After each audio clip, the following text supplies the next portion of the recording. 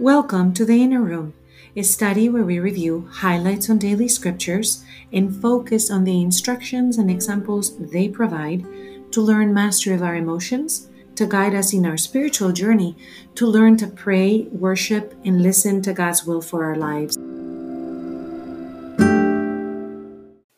Let's begin with our summary for the day. In today's readings, we find first King Hezekiah, who prayed to God, undergoing an attack by another king, the king of Assyria, who had taken over the region. We learn how to pray under duress and how to remain faithful when others do not. Then we have Psalm number 48. This could have been written by King Hezekiah himself, who manages to keep Jerusalem from being taken over. And we want to ponder, using this example, on how we can name our emotions, how we might even learn to turn them into a poem.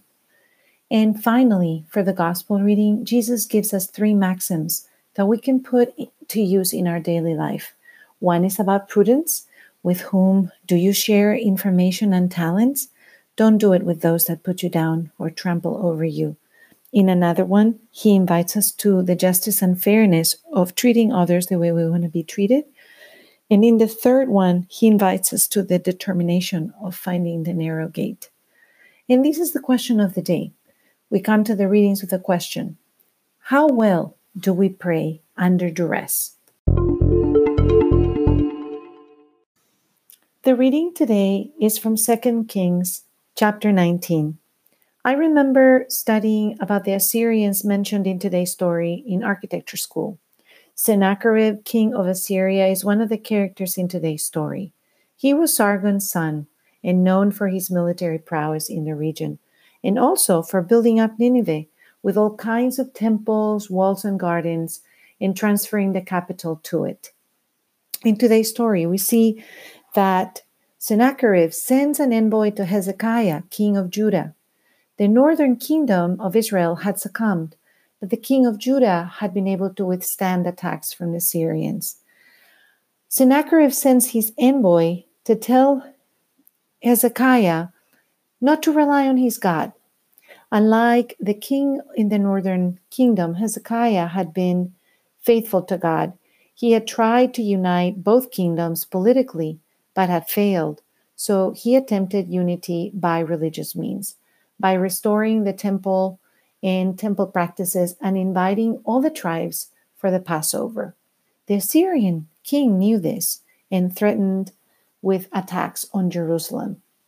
When the envoy arrives, he brings a letter, and Hezekiah takes the letter to the temple and addresses God directly like this. O Lord, God of Israel, enthroned upon the cherubim, you alone, God, over all the kingdoms of the earth, you have made the heavens and the earth. Incline your ear, O Lord, and listen. Open your eyes, O Lord, and see. Hear the words of Sennacherib, which he sent to taunt the living God. Truly, O Lord, the kings of Assyria have laid waste the nations and their lands and cast their gods into the fire. They destroyed them because they were not gods, but the work of human hands, wood and stone. Therefore, O Lord, our God, save us from the power of this man, that all the kingdoms of the earth may know that you alone, O Lord, are God. That is a bold prayer. He receives this threatening message and he takes it directly to the Almighty God, Adonai. He prays to him first. He makes his petition known. He's asking for something pretty impossible, given that this king, Sennacherib, was winning battles all around him. We have to imagine that the distance between Nineveh and Jerusalem is about 600 miles, and in that region there were many cities that had already succumbed. But what does Hezekiah do? He sends a messenger back to the Assyrian camp and says, Therefore, says the Lord, concerning the king of Assyria, he shall not reach this city, nor shoot an arrow at it, nor come before it with a shield, nor cast up siege works against it. He shall return by the same way he came, without entering the city, says the Lord. I will shield and save the city for my own sake and for the sake of my servant David. Can you imagine? And can we imitate? Can we imitate right now in this terrible time that we are experiencing in the pandemic with all the situations that are around us? I have several people more near me that are experiencing COVID-19 symptoms, and this makes it almost like a circling of wagons. So King Hezekiah gets to see peace during his day, because that night the angel of the Lord goes forth and strikes down 185,000 men in the Assyrian camp. And so Sennacherib breaks camp and goes back home to Nineveh. He is providing us this king that takes matters to the altar of heaven, an example for how to bring our own petitions there, how to stay the course, how to follow the commandments, even especially in dire situations where we have used all our human solutions. And believe me, Hezekiah did. I remember hearing in architecture school that he built even a tunnel from springs of water outside of the Jerusalem area into the city to be able to withstand a siege. He prepared in the physical realm, but most importantly, he brought his petitions to the altar of heaven. When we petition and expect the heavenly court to intervene, God intervenes. What is the most pressing thing on your mind that needs this kind of heavenly intervention? The world is praying for the end of the pandemic, so we're all on this together in this kind of intense prayer. Myself, I'm praying for the new job opportunity to arise. Hezekiah teaches us to build up our faith and go boldly to the throne of heaven. So I hope when this podcast ends, you make your own petition. In fact, make it right now. Psalm 48 could have been written by Hezekiah. Jerusalem remains intact and the king ruling over it. Sennacherib moves back to Assyria. In fact, when he gets there, after a little while, he's murdered by his own son, his second son, after his first son dies. And political squabbling stops invasions on Judah for a while. Listen to the psalm. God upholds this city forever is the refrain. And we want to practice creating our own refrain where we can keep God in our mind throughout the day. The psalm says, "Great is the Lord and holy to be praised. In the city of our God, his holy mountain, fairest of heights, is the joy of all the earth. Mount Zion, the recesses of the north, is the city of the great King. God is with her castles, renowned is he as a stronghold. O God, we ponder your mercy within your temple. As your name, O God, so also your praise reaches to the ends of the earth. Of justice, your right hand is full." This is a psalm of praise where the city of God has been preserved, and the psalmist is exulting in that feeling of preservation. What kind of poem can you write to God today, right now, whether you're walking or maybe driving or maybe cooking or maybe gardening or maybe sitting having a cup of coffee? Is it a lamentation because you are in the midst of strife and your heart is broken? Is it a praising psalm or a poem because you have joy to cherish in your heart? Is it a petition that stirs from within and has you on your knees?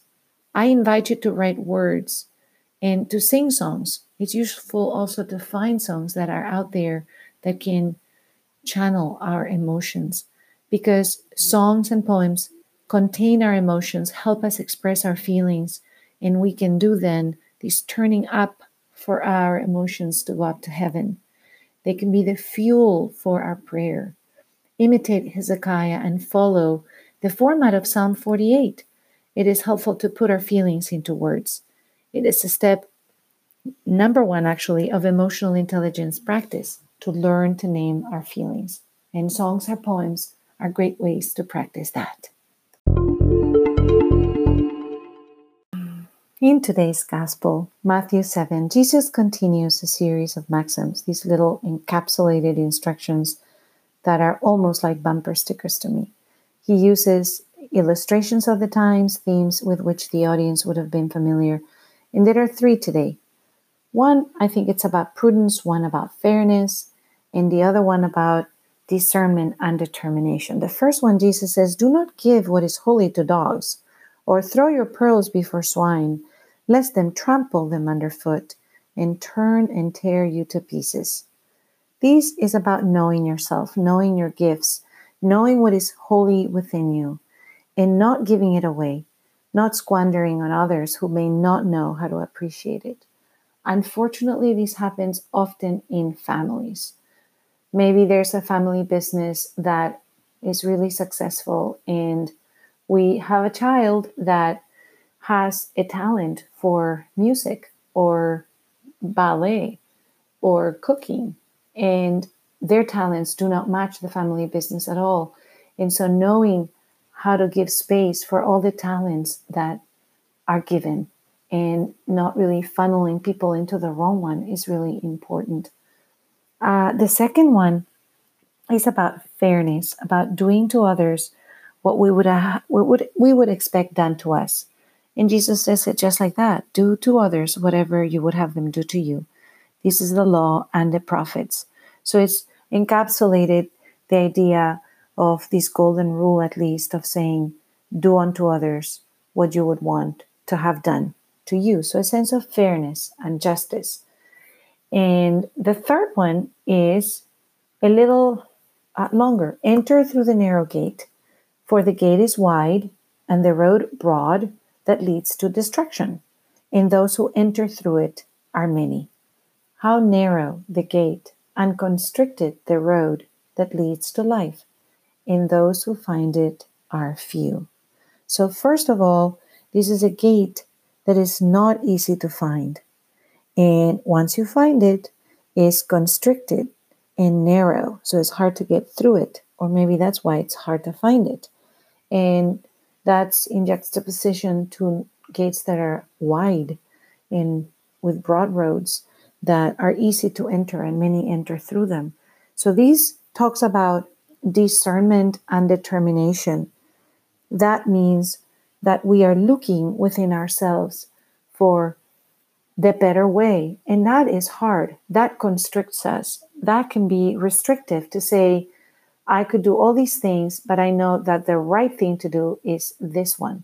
In the case of Hezekiah, in the first reading, we know that given the track record of this king of Assyria that has taken over so many cities around him, he could have given up. The idea that he is actually calling God and saying, help me here because I have a military attack underway, could seem to many people today, perhaps somebody you even know, ludicrous. They might laugh at us if we say that we have to discern, that we have to really take matters into consideration that allow us to bring them to God. That's a very narrow gate, a narrow path, because it may not be very popular. When people around this king might have been really afraid, like maybe you should start creating some kind of pact here. But the narrow gate can also be decisions at work that are difficult to make because somebody at Enron, for example, might have been saying, hey, this is all great, the numbers look wonderful, but who is the whistleblower that says, you know what, this is not going the right direction. Maybe we're not looking at the right numbers.